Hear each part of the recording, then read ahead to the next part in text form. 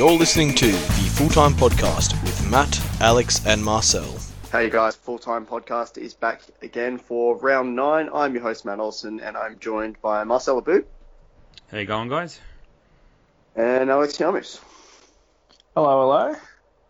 So, round 9, lots happening and a very long schedule due to the Christmas break. We started on Friday night on the 21st and we've finished on Boxing Day. Bit of a tight schedule for us at full time with our Asian Cup content going as well, but Julie is dedicated to the A-League and it started with Sydney FC scalping a 2-1 over Perth. Now, I wanted to have a Perth guest on the show, Mr. Hayden Powell, but he's said that he's boiled down a bit since the incident that's happened on Friday night. He was wanting to rant, and I'm going to have to take the duties. I don't think I'll do it as convincingly as he did, but what we saw on Friday night was just a string of terrible refereeing decisions. Now, I am not being biased at all. Perhaps I have a degree of frustration and thought going, slightly skewed in this way. But the fact that the game didn't finish 2-2 is actually quite a mystery to me. I'm sure you both know the exact incident that I'm talking about with Redmayne. Uh-huh. He's gone down very softly, and I don't understand why the referee made his decision. And prior to that, the assistant referee on the left-hand side, at least from where I was sitting on the left-hand side, was making a string of poor decisions. And there was one incident in particular in about the 85th, 86th minute where the ball deflected off De Jong and went out, and Sydney got the throw, and it was just a string of frustrating decision after frustrating decision. Now, look, they had the 2-0 lead, and if it ended like that, I would have been like, yeah, the decisions are one thing, but Sydney FC were the better side, and for most of the game, they absolutely were. The Glory were trash, but then Economides got back with that first goal, and the second goal by all means was scored. So I'm just really, really frustrated that it wasn't a 2-2 game, and also just quick words to Liam Reddy, because he did make a lot of good saves, including one particular double save that was really, really special. So I'll go to you first, Marcel, as I tend to. Do you think Perth were robbed, or am I perhaps being a bit too biased? No, I agree with you 100%. I think you were very unlucky to gain a point out of that game. Look, and even saying that, Sydney FC have been very lucky in the past couple of weeks with their run of form lately. Because think about it, their last game before this was against Western Sydney Wanderers, and up until the red card that Vedran copped, they were out of the game, and they essentially beat a very weak Sydney FC, a 10-man Sydney FC. So they essentially beat a very weak 10-man Western Sydney Wanderers side. Sorry, a bit of a mouthful. And even in this game against Perth, they didn't have a lot going for them, to be fair, and I honestly thought for all measures that Redmayne went down really easily and he milked it for all it's worth. Look, if that's what got him his side, like the points, then, some people will say you have to do what you have to do for behalf of your team. But in the fairness of the game, I thought it was it's unsportsmanlike. I don't know. I thought Perth were very hard done by in that game. Like, to me, as a neutral, that should have been a draw.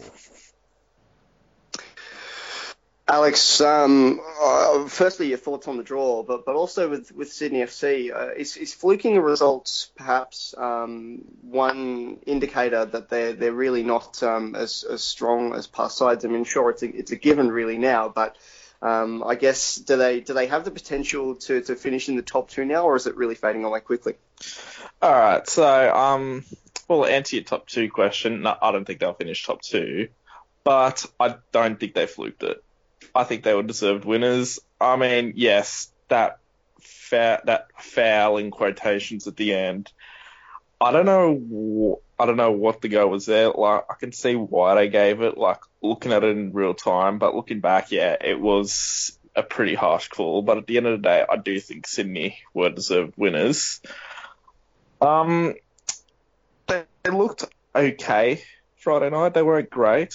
I mean, and as you said, Perth weren't fantastic either. But yeah, to answer you, I don't think they'll reach the heights they have in the past 2 years. I really don't.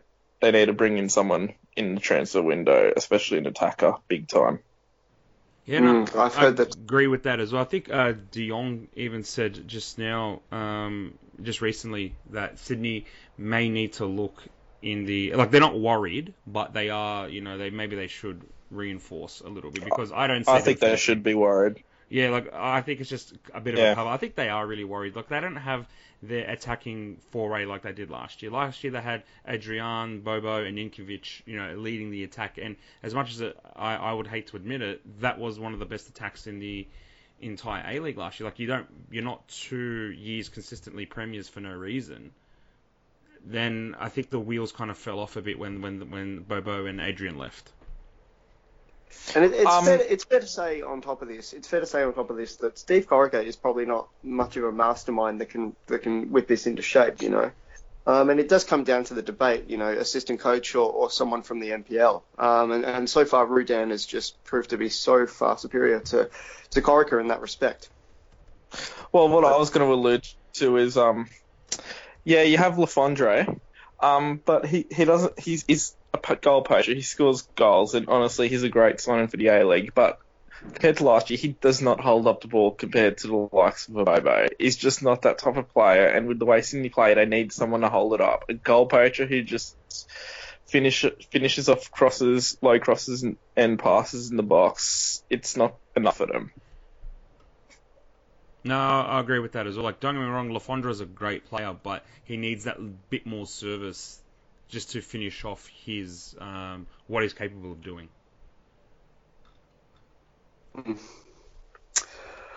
So we'll move on to Saturday then. Wellington convincingly beating Brisbane, as Nate said, would happen. So sad direct for all the Raw fans there. Rudan's Welly machine moving on quite convincingly. Do we think Roy Krishna's a bit of a sneaky for some sort of award at the end of the season, or perhaps a golden boot? I mean, seriously, the form that he is generating, he's becoming very quickly the centerpiece of this Phoenix side. And they've done this yet again. I can't wait to see them play the likes of the Victory or Perth next, because it does seem to be quite an exciting clash. Or even playing City again, and more specifically away, because City are having their problems, it's fair to say. And the Phoenix last time they went to City wasn't a fair reflection on the form of the two sides. So I'd really love to see it again. Alex, go to you first. Wellington really proving that they're a top 4 side in the competition? They're doing enough, in my opinion. At the end of the season, do I think they'll make top 4? I don't know, but they're definitely going to be a final side this year, that's for sure. I mean, Rudan's doing an excellent job over there, and I did not rate that squad one bit coming into this season. And I'm glad he's proved me wrong so far. Yeah, Marcel? Yeah, look, I think Roy Krishna, is there an award for the most improved player or something along those lines? Well, if there is, I think, I say that in jest, but he, for me, has been one of the most improved players, as if you compare him from last year to this year. He's just literally come out of the docks and he's just absolutely firing. Him and a few others, they're the reasons why Wellington are where they are. I'm with Alex in saying that I didn't really rate the Wellington side coming into the beginning of the season, but literally Rudan's done a very good job with what he's got in front of him, and I think even having Stephen Taylor in the back, it's just shoring up that having that experience there just gives him that bit of impetus and that confidence just to drive a bit more forward. And I think Roy Krishna is a very, very big part in all that. No, Can I also just say, sorry to interrupt, Stephen Taylor for them, what an immense signing. I mean, I think, in my opinion, he's been that Premier League experience, and for me, he's probably up there with Simon season. Yeah, and he made the A-League. He really has a love for it and a respect for it. And a lot of foreign players just come here for the sake of it, or come here for money or whatever. Taylor's different, and I really appreciate that about him. But just on Stephen Taylor, start of the season, I was thinking he's that man. He's going to really rally the side up to get some good form results, and it was looking that way that was the case. But it shows Rudan's class, and more so that the class of some of these players that we might have unsuspected, because Taylor has kind of been outphased a bit. He's not putting in those phenomenal performed, sorry for the double negative, but he really has proven that there's much more to this team than him at the back there, and the solidity that he might be putting into that team, because he's no longer the star man, he's no longer the person that we look out for when we see the Phoenix play, and that's a great thing because he's still putting in those good shifts, but you're just not noticing them as much. So as a whole, the unit is really working. Yeah, I would say that he's probably the league's, I won't say most underrated signing, but just the most inconspicuous signing. Like, he's not making a big flash of himself, like a few others would, but he's doing his job and he's doing it very well. I think he's probably the most underrated marquee signing this season. Is he a marquee? Yeah, I'm pretty sure. No, I thought it was just your normal visa player. I'll have to check that. Have a look at that one. Regardless, okay, let me just rephrase that then. I think he's probably the most underrated foreign signing. That's the league. I think that's probably a bit better to say. Whether he's marquee or not, I still think that he's one of the most underrated foreign signings, because people think, he's on the wrong side of 30. He's just come from League One in England, kind of thing. I'm like, how good is he? How good can he be? Now that is two things. It's either the testament of how good the recruitment is at Wellington, or it proves that, or maybe it shows how maybe weak our league is. But I would like to think that it's a testament of how good Rudan's recruitment is. Just on Taylor as well, he's not a marquee. But on your point about him coming from League One, is it showing weaknesses in our league? I don't think so, because English defenders, they're tough. It doesn't matter what league they play in. They will put in a good shift. I think and honestly, last year he was one of League One's better defenders. So I think it's a great signing for the league. He's got that experience, and I can't say how much I love his leadership. Yeah, that's why it's such a massive thing for the Phoenix. Exactly. And the league needs players like that. Just people who come in who, not necessarily the most exciting and flashing player. Like, we know that, that our league needs a bit of a kickstart, but you need players like that who are not here just for the holiday pay, who are here to play to win. They play to make a statement. They play because they love the game, not because it's perceived as a place to go to kind of end your career. We need players like this to say, I'm here and I'm going to do the best I can for the team. And just looking at the character that he is, I mean, he's sharing all sorts of kind of fun stuff about Wellington and being with the boys and fucking around at training and stuff like that on his social media. So he really, really is embracing the role. And you just have to have so much respect for someone who can actually do that in our league, and especially someone who's doing it in New Zealand and understanding the importance of football there being in Australia. So, it's a wonderful thing. He's a wonderful player, but we should probably move on. Wait, so just before we do move, I just have one question to pose, and it's probably going to be a bit of a hot topic. Now, we all know the drama surrounding Wellington and whether they're going to stay in the league or not. Now, if they keep performances like this up, but let's say their crowds aren't as great, or maybe the metrics that FFA have posed to them aren't met, but they keep producing results like this, is that enough for them? Do you guys believe that they should stay in the league? Absolutely. I mean, it should be a fair indication, because the crowd numbers might be lower, but I mean, we don't have to put that much of an emphasis on those crowd numbers being around the 6,000-7,000s, because even the bigger clubs get numbers that low sometimes. I mean, Adelaide started off the season with 10,000-12,000, but they've been dropping down to 7s and 8s now. So if Wellington are only averaging in the low 6s, which they have been consistently the whole season, why should we get up for that when it's only about 1,000 less than some Adelaide crowds? Most Marin probably only 8,000 to the F3 Derby, for example. So I mean, no, crowd numbers would be a terrible metric to pick out. Alex?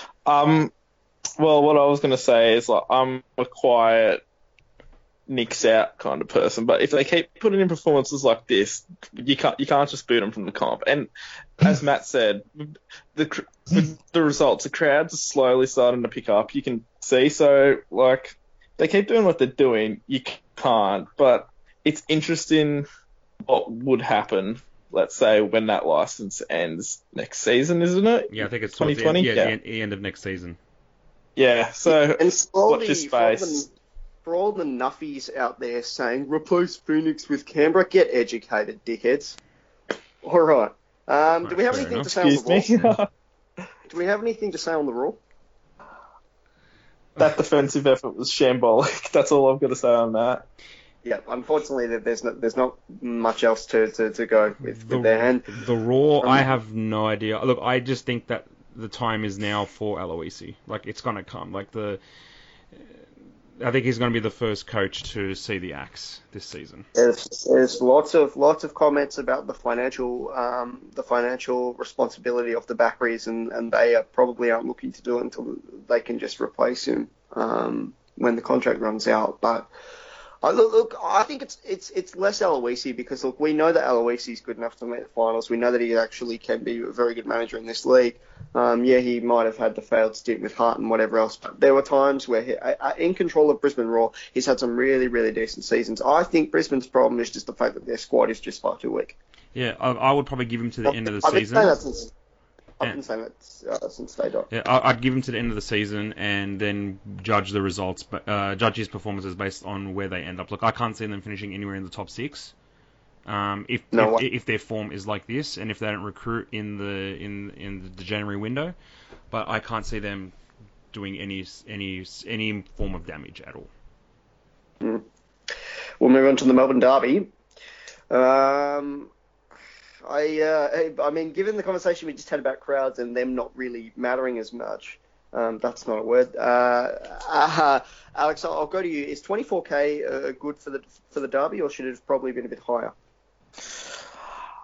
I mean, at Amy Park for a Melbourne Derby, I'd like to see a full house. But saying that, it's Melbourne City that will host a game, and Victory fans can only be allocated so many seats.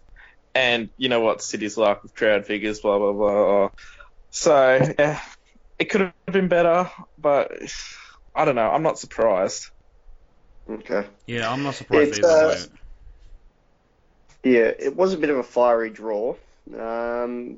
Did we see anything from the perspective of Victory perhaps losing points on the game, or was it probably fair that City got the point?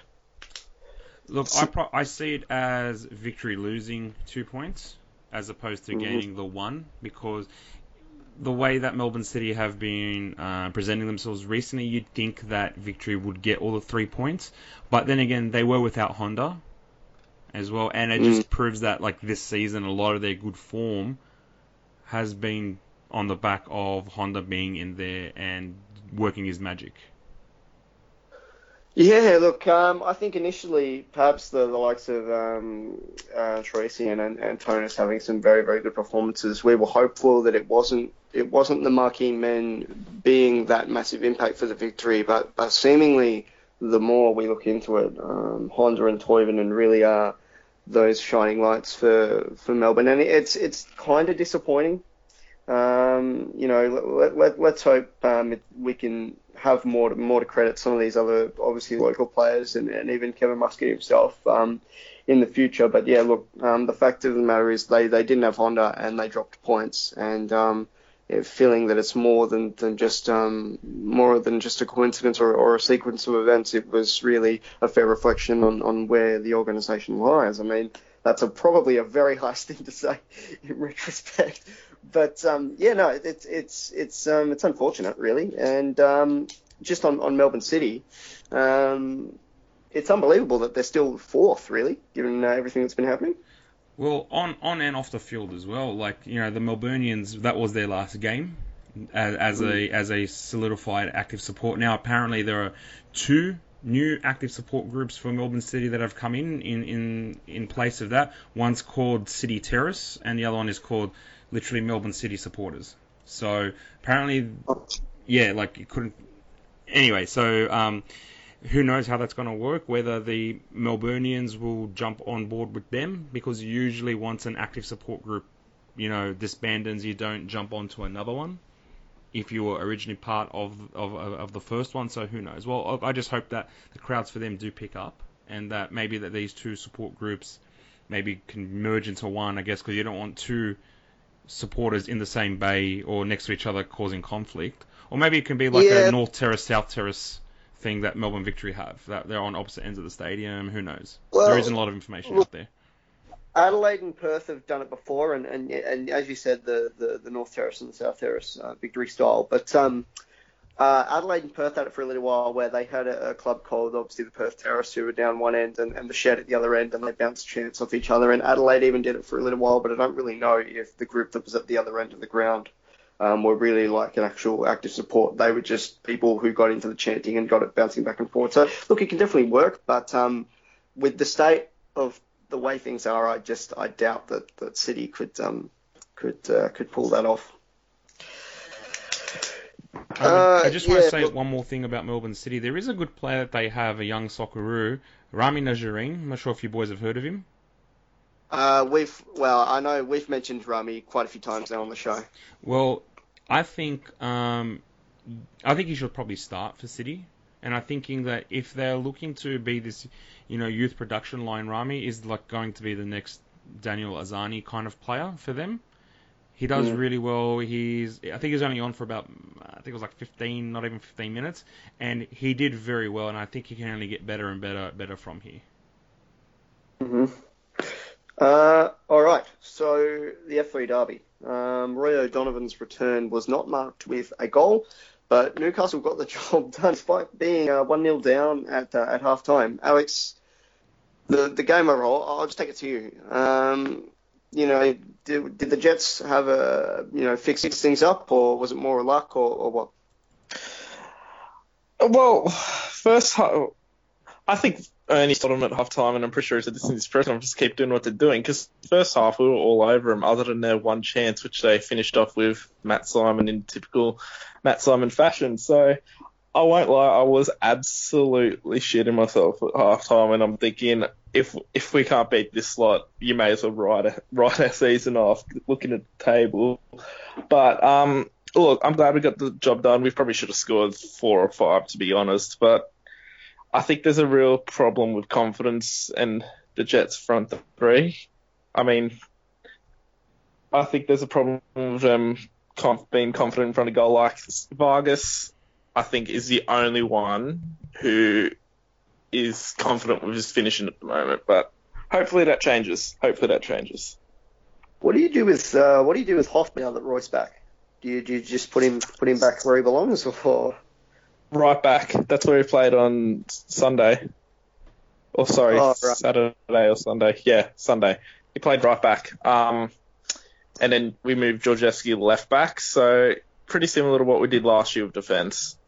Yeah, for the first half of the season, at least. Does Roy's return mark the Jets marching back up the table, or what? Well, he's a proven goal scorer, so if he can get it firing in, especially on Sunday against Adelaide, then I don't see why not, because on Sunday, that's going to be a huge game, and that's the winner of that goes top 6. So if he can get him firing, I don't see any reason why we shouldn't make the top 6, but time will tell. All right, and Marcel, I just thought Mariners. Yeah. Look, I just thought for the Mariners, I thought Matt Simon's goal was pretty good. Like as Alex pointed out earlier, I think it was their first attempt, and they got it in. I thought it was pretty good. But I don't know, like where do you go from, if you're Mike Mulvey, where do you go from here? It's the same thing every week, isn't it? It's actually kind of painful. It's painful to watch. It's painful to talk about. It's just... Like what? Like it's basically what is going wrong. They can't sack him. I don't think they can sack him because it's not his fault as much as it is the organisation just being a total farce, And it's frustrating because I think this game more than any really summed it up perfectly. Take a 1-0 lead and then it's false hope, especially against the rival team. It's not good enough and geez, just. What the hell are they going to do? Are they going to have a Derby County type season? The lowest point. I think they got 11 points, of the lowest points accumulated in the Premier League. 11 points in a 38-game season.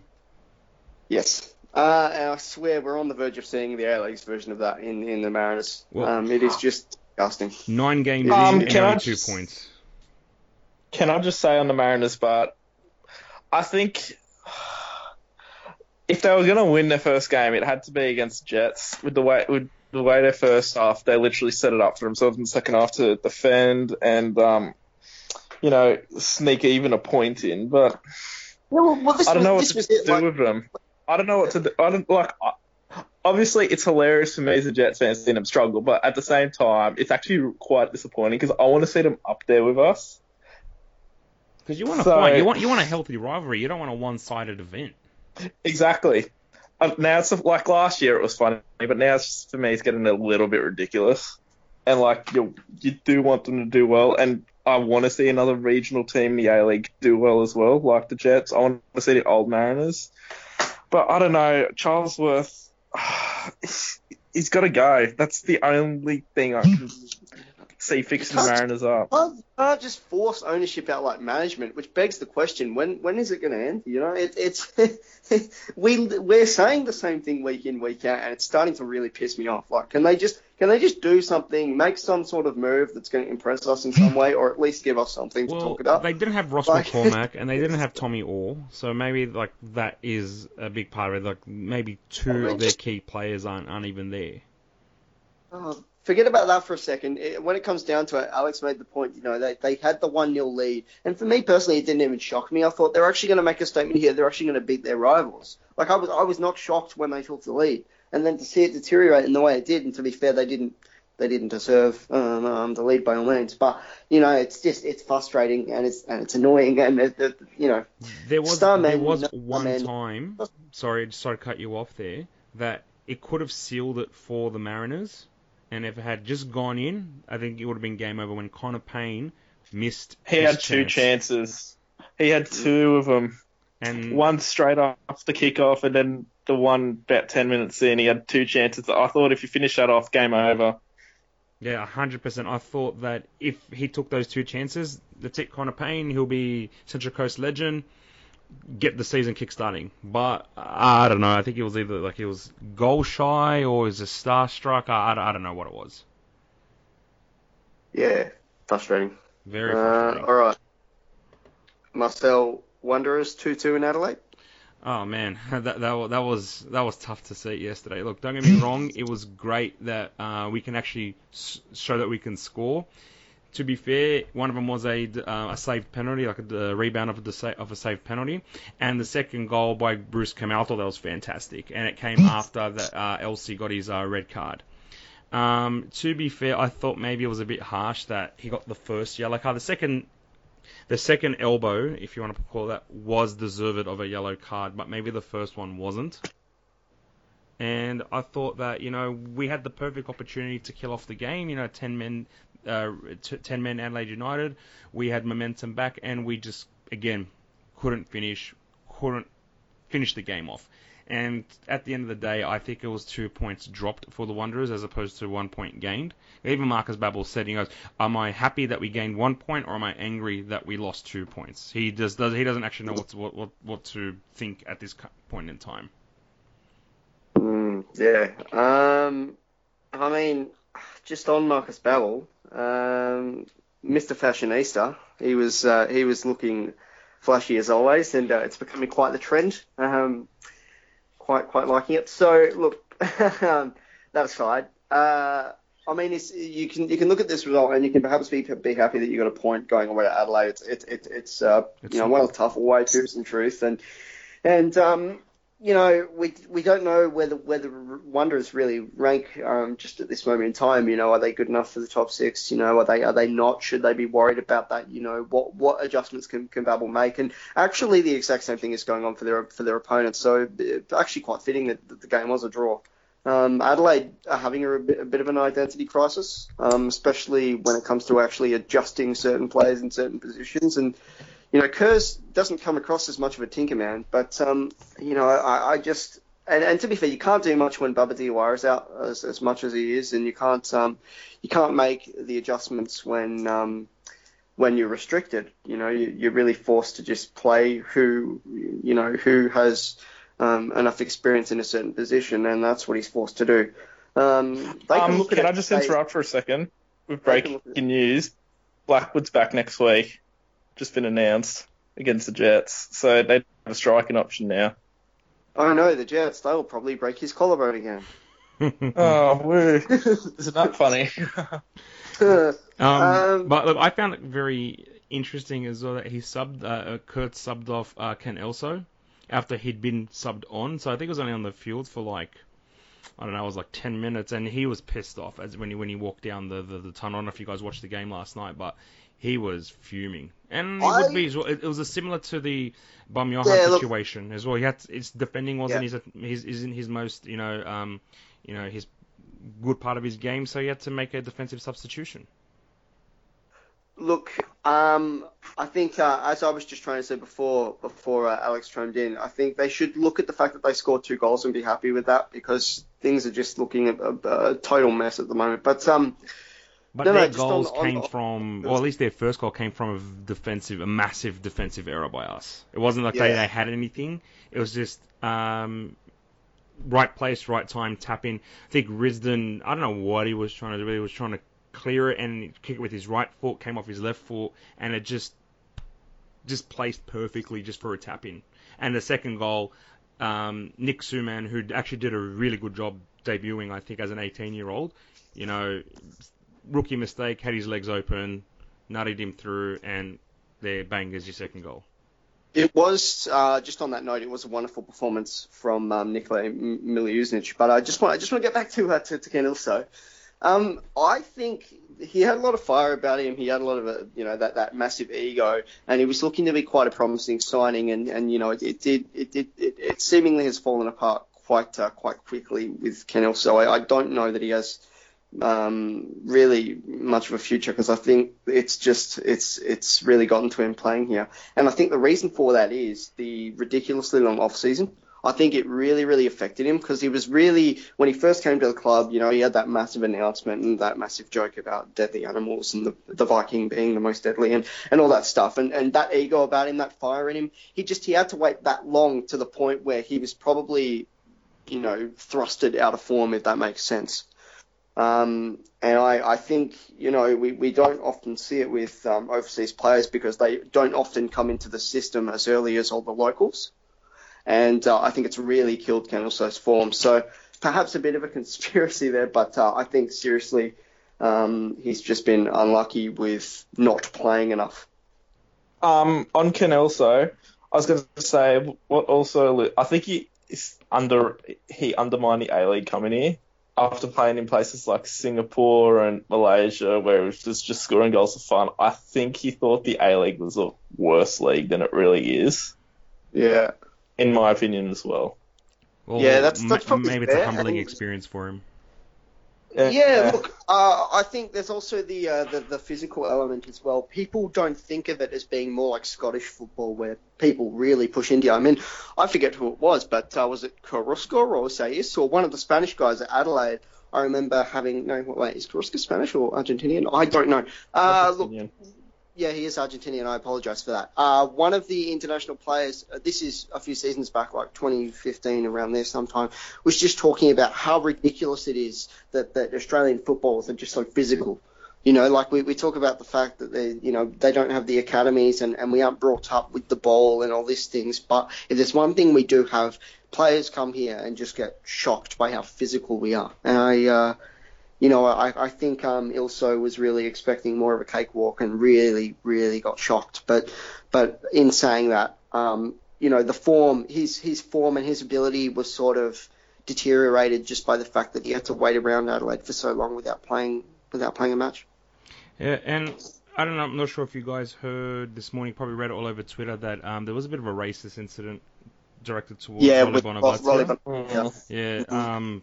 Yeah, I think that was a bit of a dour, like a massive dour on the game. Like, that should not be in the game whatsoever. Like, no matter how you vent your frustrations to a rival opponent, I don't know exactly what was said, but, you don't want to see that kind of thing in the game at all, like, at all. No, and it's a shame because we didn't really have a history of racism in the A-League at all. I mean, we had our fair share of incidents. That's not to say that A-League fans are perfect by any means, but it's ridiculous that this comes so quickly after the Jamie Young incident that was so open and was heard over mics and things like this. The fact that we've had 2 in one season now when we hadn't really had any major racism incidents prior to that. We had problems with violence and homophobia and that, but racism really hadn't taken a grasp on the league, and that's it's just a shame to see two incidents so quickly. Yeah, well, also, it's happening a lot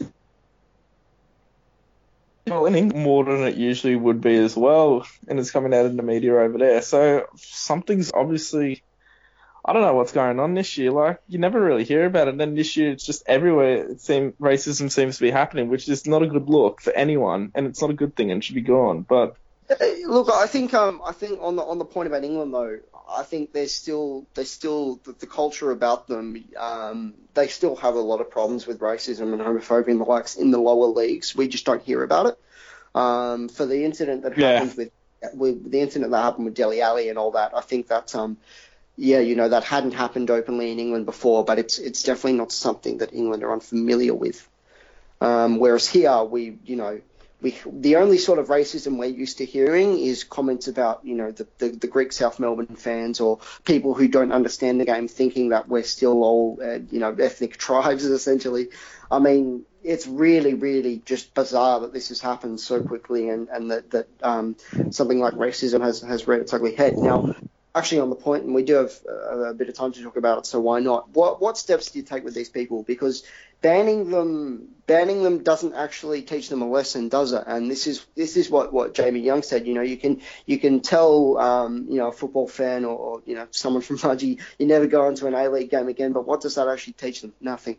So get some sort of government program running up and get these people educated on why these comments are bad, because obviously you've been raised a certain way, you've been raised by certain people and they're very stubborn and they have their views, but let's teach that out of future generations. Let's actually take a stand and do something about it, and banning, saying that you can no longer come to a sporting game. Sure, it's a bit of a punishment, but the problem isn't actually being taken away. Look, it's a hard thing. Look, to be honest, I actually wouldn't know. It could be a societal thing. It could just be one person's just having a bad day. You don't know exactly where it comes from. But yeah, I'll probably say maybe educational steps. But who knows? It's a very much a grey issue to tackle. But it's one that we have to tackle. I'm not saying that we don't, but it's just to actually solve it. And as you're saying, like, yeah, banning them from the games, yeah, it's a punishment, but what kind of punishment is it? Is there something else needs to be done in it? But what that thing for it to be effective? Like, I know with Chelsea, what they do overseas. I think Roman Abramovich wants to send people who are anti-Semitic to Auschwich for the tours at the camps to see, for anti-Semitic comments and things like that. So, who knows how much an effect stuff like that would have. Just quickly, how ironic is that a Russian oligarch is forcing to take steps on racism? Anyway, look, I think it is a grey area, but it's not something that we can fret on. It's not something that we can say, oh well, what should we do? What should we do? We just need to do something and do it now, because it's unacceptable. And if it happens again, seriously do something about it. I don't care whether it's the FFA, I don't care whether it's the government, just do something. A spokesperson from a club really has to stand up and say, this is just unacceptable. And the fact that people have, but they've just made a statement, they haven't actually taken the extra step. Someone out there needs to do it. And I don't care who it is. Someone do it. Well, I think on a more positive note from that, so if we look at it, Melbourne City are on fourth, Wellington are fifth, Adelaide sixth, Jets are seventh, and then you've got Wanderers in eighth.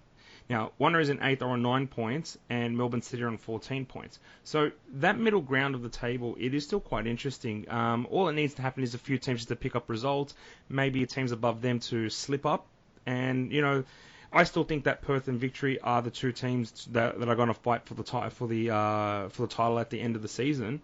But, that middle ground to make the final six, those remaining 4 spots, is going to be contested between 6 teams. So I still think it's pretty much anyone's game for the middle part of the table, and it's going to make the rest of the season, or at least the summer period, the January period, very interesting, because there is going to be a lot of games being played in January.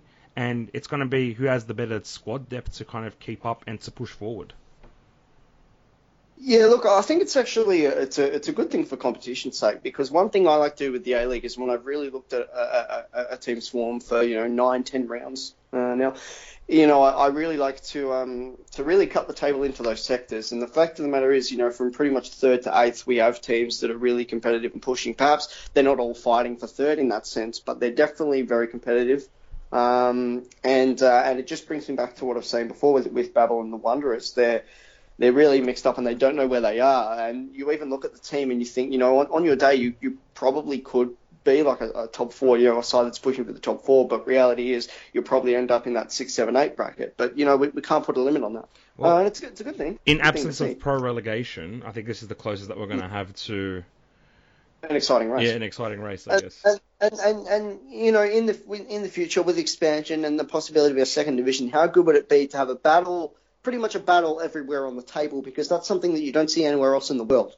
You'll essentially have, 1, 2, 3, perhaps fighting for a title, 4, 5, 6, 7, 8, fighting for finals, and then 9, 10, 11, 12, 13, 14, even fighting for relegation. So you'll pretty much have a battle going on everywhere in the table, and that doesn't happen anywhere else in the world. So, with the potential of expansion and this and that, the A-League has the potential to turn into something really special and unique in that sense.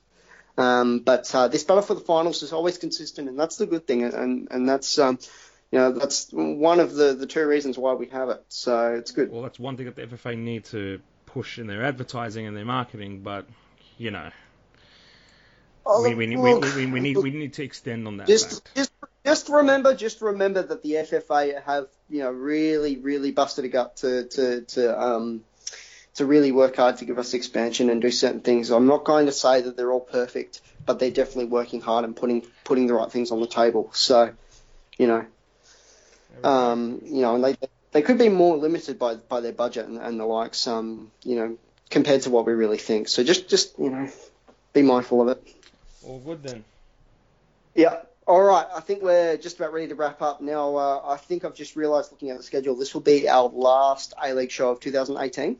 So have a happy New Year, everyone. We are releasing Group C tomorrow in our Asian Cup countdown, but cat's out of the bag. It was pre-recorded, so we won't be wishing you a happy New Year then. And then we don't come back until the 2nd. So do have a happy New Year, everyone, and we'll see you in 2019. All right, happy New Year, everyone. Thank you for listening for the year. Thanks, guys. Happy New Year. All right, that's it. Bye-bye. This has been the Full-Time Podcast. Thanks for listening, and make sure you tune in again next week as we wrap up another round of A-League action.